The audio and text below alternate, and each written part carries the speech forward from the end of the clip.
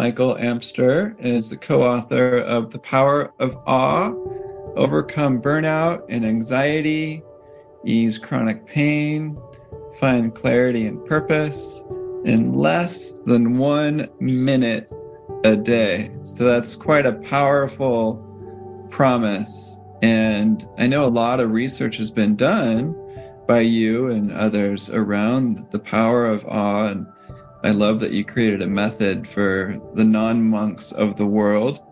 But a little bit more about you. You're a physician and faculty member at the Toro School of Medicine. You have 20 years of experience as a pain management specialist. You're currently the founding director of the Pain Management Department at Santa Cruz Community Health, student of meditation for over 30 years, as well as a certified yoga teacher and meditation teacher. You split your time between clinical work, research on awe, teaching mindfulness, and leading awe-inspiring retreats around the world. This episode is brought to you by the Mindfulness Teacher Certification Program. To become a certified mindfulness teacher, visit mindfulnessexercises.com/certify. Michael, it's a pleasure meeting you. You think, well, this is the practice of awe and presence, and like, who doesn't want to experience awe? So I feel like this is packaged in a way that's very enticing. It's like, oh, here's a Hershey bar. And by the way, it'll help every part of your life, but without the side effects, or I guess all the side effects are positive, but that's incredible.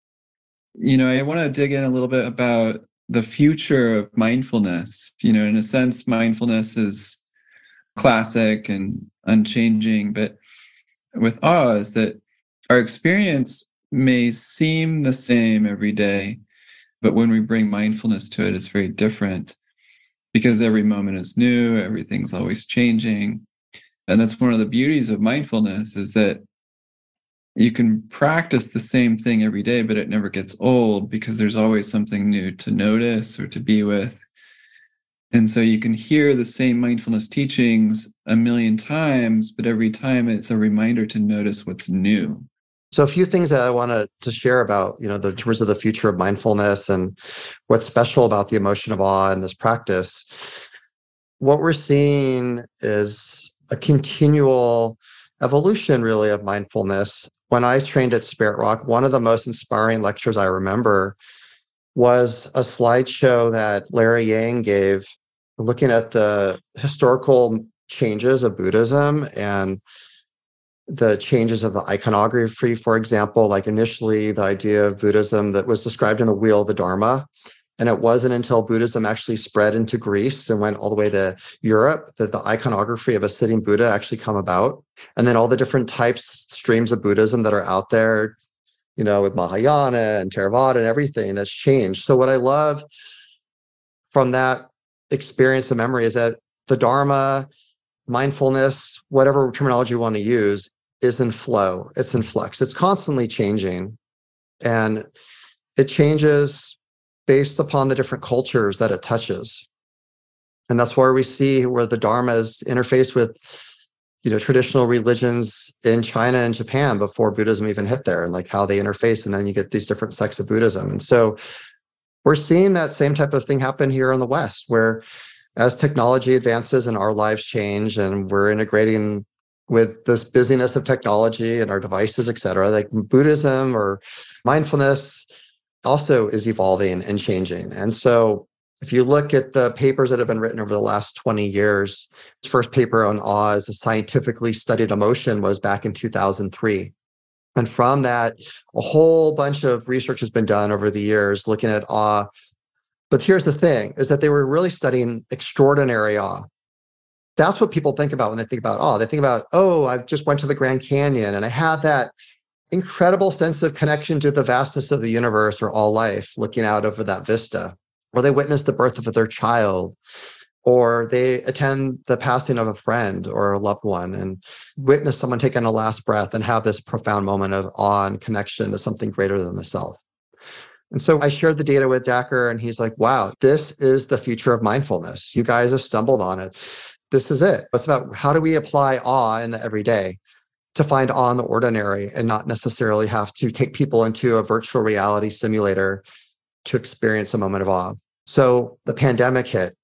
And so Jake and I reached out to Dacker, and we decided as a team through his lab to do 2 robust studies studying the effectiveness of the awe method at the height of the pandemic. We recruited about 300 primary care patients and then about 200 doctors and nurses that were on the front lines managing COVID during June of 2020 is when we commenced our research. And coincidentally, at the time, it was also when the race riots with George Floyd were going on. So it was really kind of the worst of the time in the United States. And so we taught the 21-day awe program and did metrics daily, as well as some pre-post measurements. And then when we looked at our data, it was really incredible what we found. Quite awe-inspiring, to be honest, in that this simple method that we asked people to do in the study, we asked them to spend 15 seconds 3 times a day, having this awe moment in the ordinary. And so less than a minute a day, we saw that this technique was actually a medical intervention. And what I mean by that is it's so effective, it really is considered a medical tool. It had 35% reduction of depression in both study groups, which if you look at that significance, I mean, that's really on par of pharmaceuticals that people take for depression. We saw a 25% reduction in anxiety in one group and 22% in the other group. We saw decreases in loneliness, which is really interesting because people were sheltering in place and alone. But there's something unique, and what makes awe such a special emotion is that it connects us to the vastness, the grandeur of all life. And so we don't feel alone when we have a moment of awe. We feel a connection. Even if we're sitting by ourselves, we still feel connected. We saw decreases in burnout, which was so important in the healthcare group. An AMA study done during the pandemic showed that 50% of healthcare professionals are burned out and ready to quit medicine. And we need our healthcare professionals to be healthy and well and performing their best more than ever. And so this technique and our data showed incredible outcomes with helping people with burnout. We also looked at chronic pain, other chronic health symptoms, as well as an overall sense of well-being, and saw improvement. And then from our research, what we know and what we've learned is a few things that are really interesting. So one is that awe happens on a spectrum. Sometimes your experience of awe is going to be subtle, and you might just notice a little bit of shift of, let's say, colors getting brighter or feeling more present, or this sense of metacognition where like you're almost become the observer of the observed, a sense of removal of the sense of egoic self identity, all the way on the spectrum to an orgasm where you might almost start to cry. It's like you're so deeply touched by that moment that you're just like, oh my God, I'm alive. I'm so grateful and appreciative and so present. We have in our book 30 extended awe practices, and one of them is about this idea of really giving an awe hug. And I've heard from people that have read the book and practiced this one practice that they come back, it's like, I've never had a better hug in my entire life. I've been missing out. Like most of our hugs are these like quick, haha, little tap, tap, tap, go on. But to like really have a moment of awe, like in that moment of a hug and connecting deeply with another human, it's like, that's orgasmic. So it's wonderful when we can bring the intersection of mindfulness, spiritual practice with science and neuroscience, and to kind of see the marriage between the two. And we know that there's the evidence to support, these practices. So here comes our book, and kind of really hoping to get this out in the world because we really believe in its efficacy, and we're continuing to do more research, which is really exciting as well. Yeah, that research goes a long way, as you know, and seeing those statistical outcomes is incredibly impressive. With concentration practice, a lot of teachers say you need that bulldog mind to really effort your way to kind of exclude everything else other than that one pointed object that you're concentrating on. With mindfulness, we can kind of titrate between very open awareness and then down to something more focused, but maybe not one-pointed. And certainly that balance goes a long way. I think with mindfulness practitioners, a lot of us get in that habit of focusing on the outcome of what we want to feel rather Yeah. than noticing what's naturally here, even if it's unpleasant. Hmm. One thing I've noticed in teaching mindfulness to hundreds, maybe thousands of patients and students of mine is that people really struggle with the busyness of their lives to find the time, the space, the effort to have a sustained mindfulness practice. And often when they fail, then it's like an arrow coming at them where they're really self-critical and judgmental. And so what I love about this is it gives people a taste, I think, that gives an immediate reward and they feel good. And I find this practice takes me to these places that I would often spend 7 days on a retreat until I actually kind of got to a sense of selflessness at a profound level. And I find that this practice actually can take me there pretty quickly. I mean, it's nothing is competitive for me in terms of practices. Like I really don't care, but I always just love, it's not like I'm trying to speed race to transcendence or anything. But in fact, the less you effort yourself in this practice, the more it happens.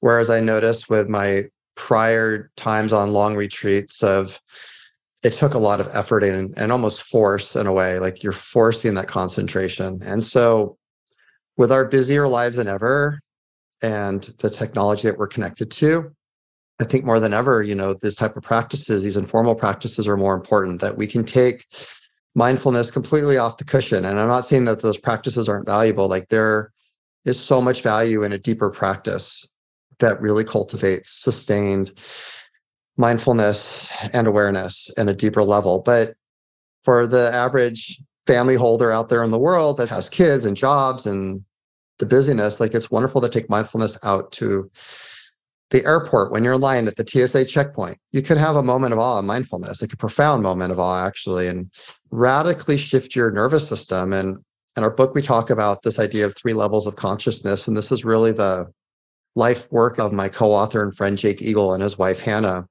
who've been studying consciousness for a very long time and teaching about this on retreats. But there's really a backstory about why we think this is working and helping people on a profound level and really changing their level of consciousness. If you do so, even for 15 seconds, it has a ripple effect of how we then respond to everything throughout the day.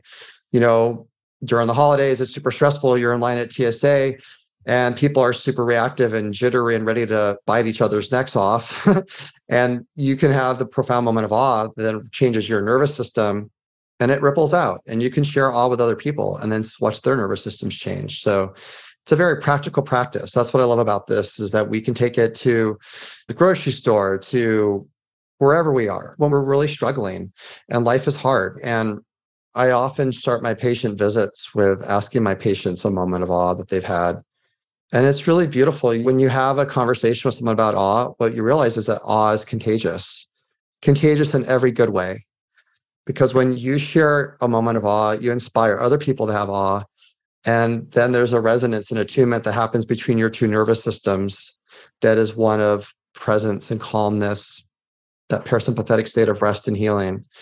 And I can see people that are really wound up in that sympathetic fight or flight state radically shift their nervous systems in a matter of seconds into one of presence and awareness, and really noticing more of a separation of the egoic identity of pain and them having a vastness, a bigger sense of self than just that small identity of pain.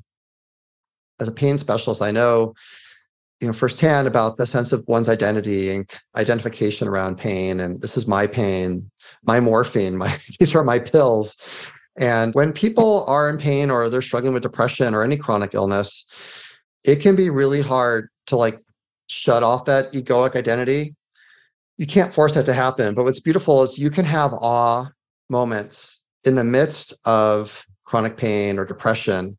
And it does shift your physiology and your nervous system. And it does change one's egoic identity and self, even gradually over time. And with sustained practice, it makes a significant change. So I'll just read this few lines from our book in a chapter about we're applying the awe method in times of strife when life is really tough and hard. And we share a story of Viktor Frankl, who, as most people would know, he's the author of Man's Search for Meaning, and a psychiatrist who survived Auschwitz. And he shares a story of leaving Auschwitz on sort of a death march through the Alps, through the mountains of Salzburg. And all these prisoners, and then also seeing kind of moments of awe out there in the mountains, even though they were prisoners. And our book says awe can bring us back to what is precious, in part because it has the unique ability to be present with other emotions, including as Frankel and his prison mates experience hopelessness. When we're unhappy, for example, we may not be able to access happiness at the same time. And when we're anxious, we may not be able to relax at the same time. But whether we feel happy or unhappy, anxious or relaxed, we can also feel awe.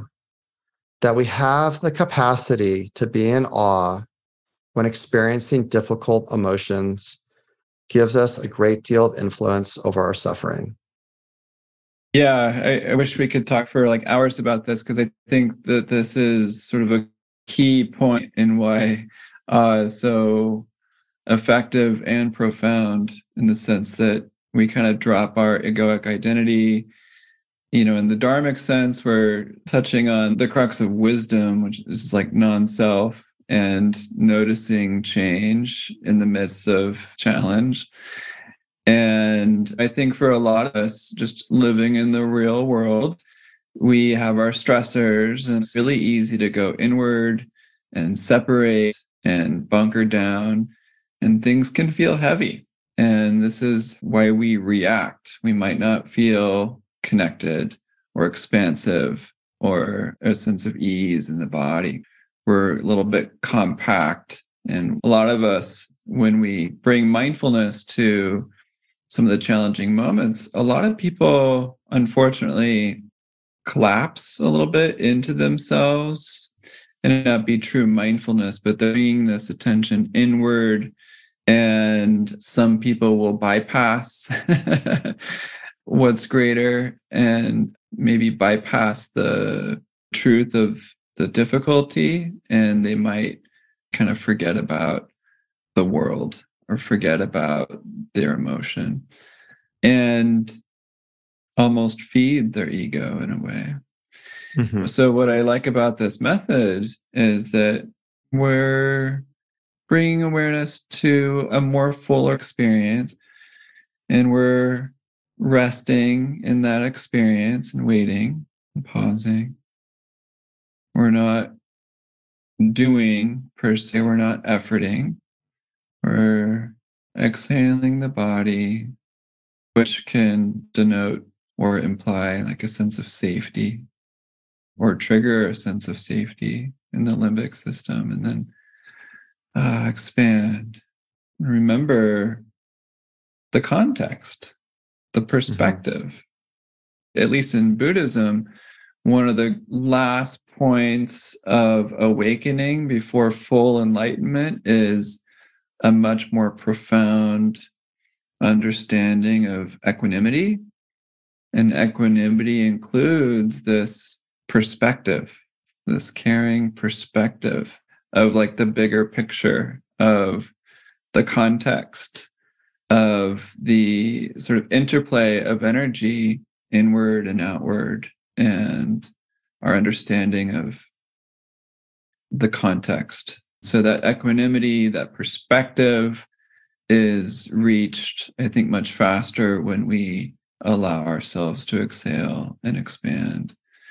And things feel lighter. And it's not so much collapsed inward, carrying the heavy load by ourselves anymore. It's a little bit lighter because it's shared. There's this feeling of interconnectedness, appreciation, just for what's here. We don't have to get to the Grand Canyon of life. We don't have to get the mansion or the partner or whatever it is that we think we need in order to feel X. It's already here. No matter what, even if we have chronic pain, even if we have depression, and we can still practice this. And it's not something that we create per se, but rather surrender to.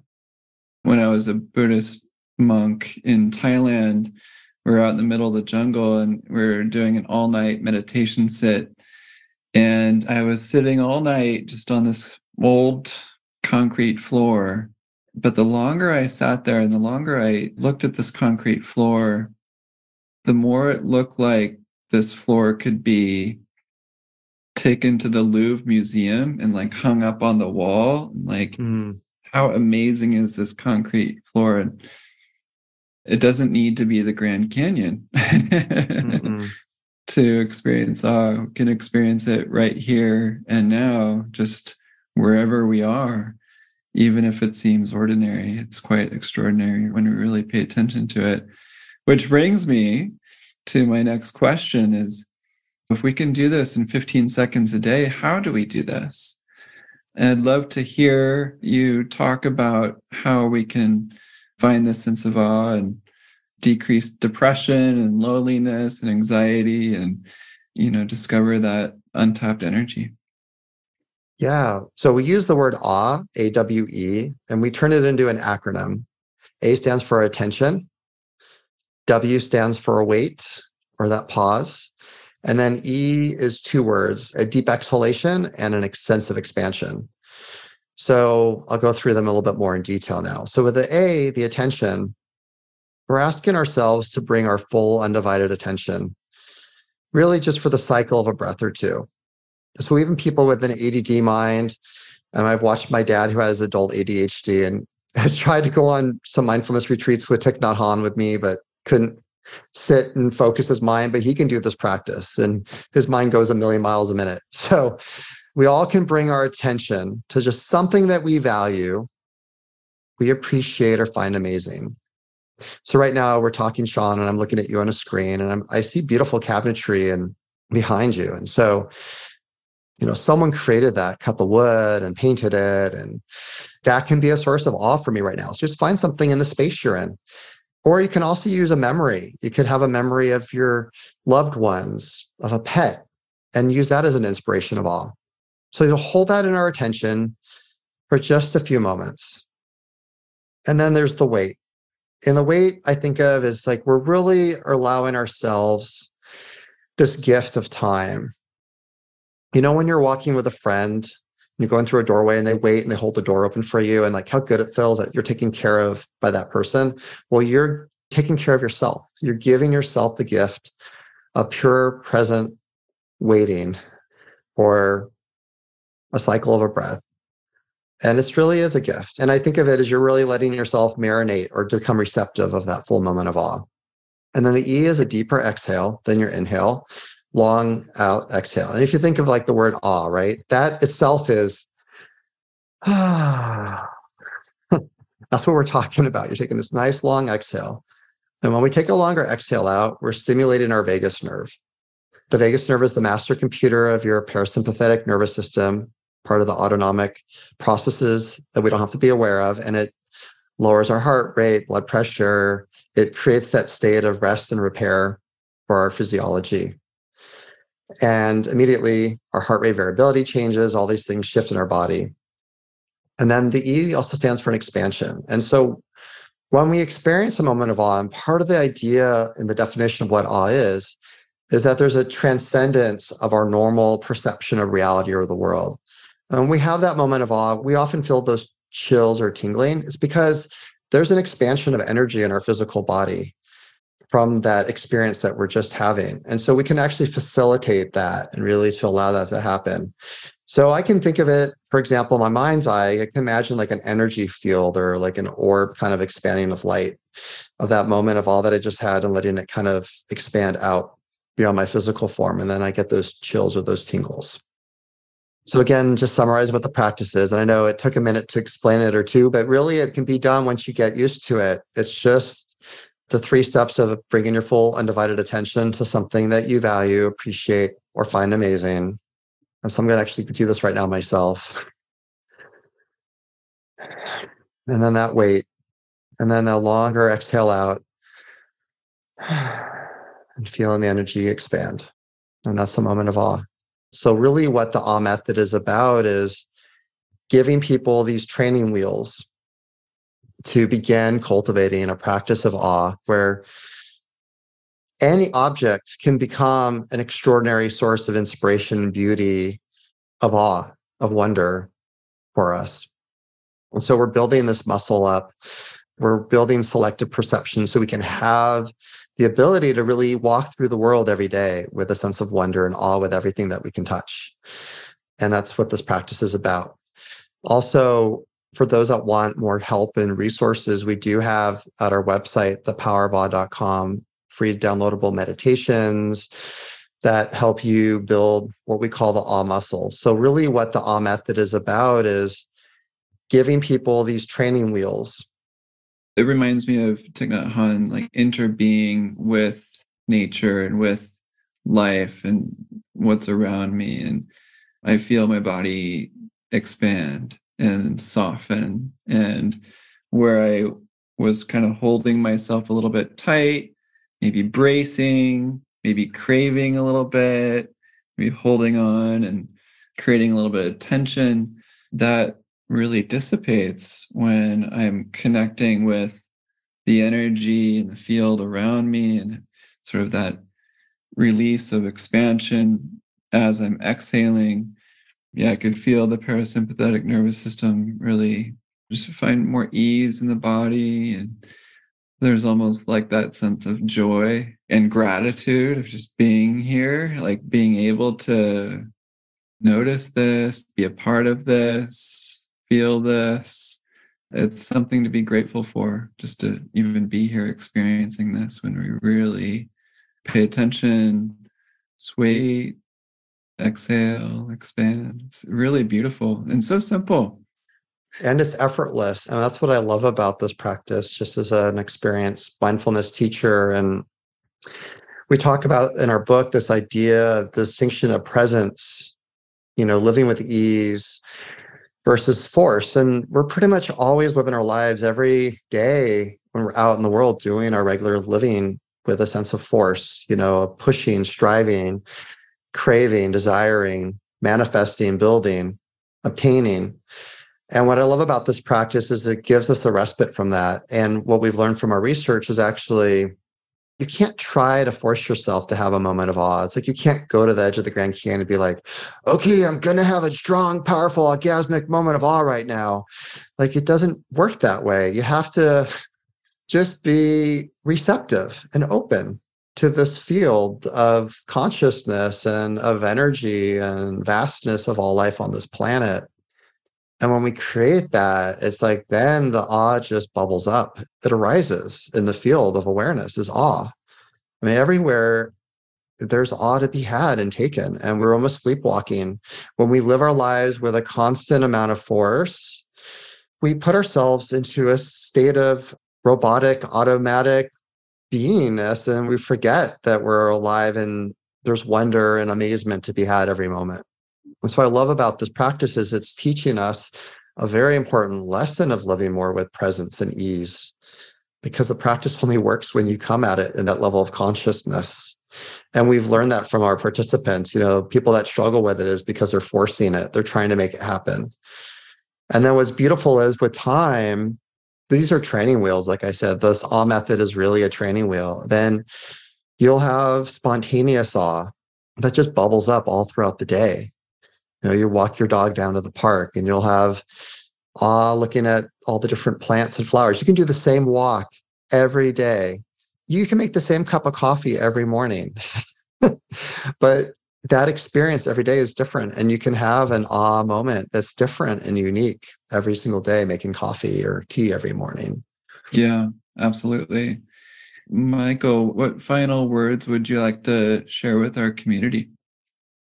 Well, thank you, Sean, for welcoming me here. And I really loved our conversation and hearing your wisdom and take on the practice. And I think I'd like to close with basically a dedication of merit. And for those of us that are familiar with Buddhist communities, we close our times of teaching and connection with community with putting out the goodness out there into the world for healing and peace.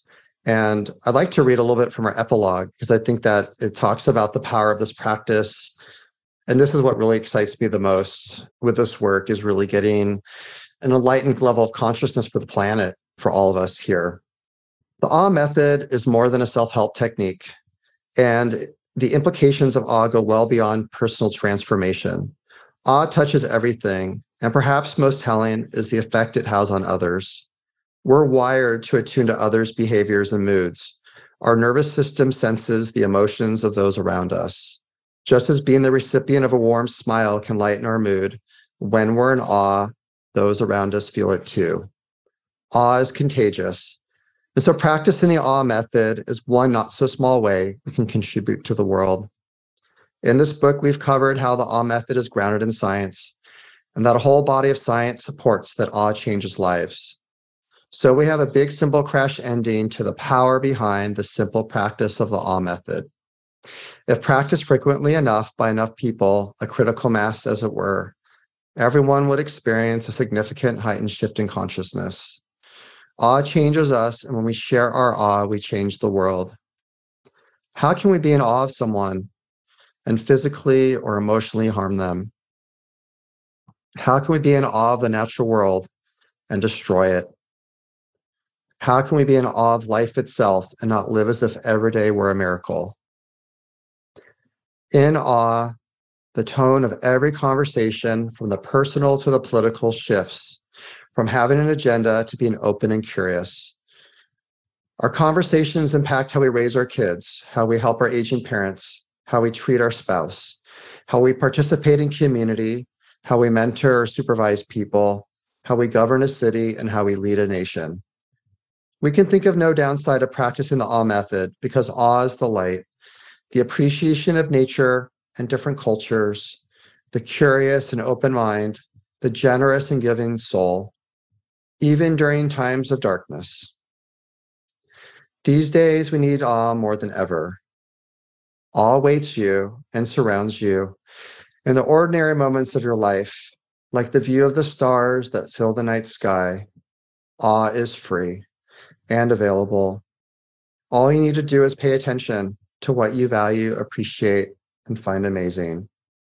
Wait, and then exhale and expand into the unlimited timelessness of all. Thank you. And may all beings be at peace and free from suffering. Beautifully put. Thank you, Sean. I have to confess, I have not read the whole book, but after speaking with you, I will, for sure. This will be on my desk. The Power of Awe, Overcoming Burnout and Anxiety, Ease Chronic Pain, Find Clarity and Purpose in less than a minute a day.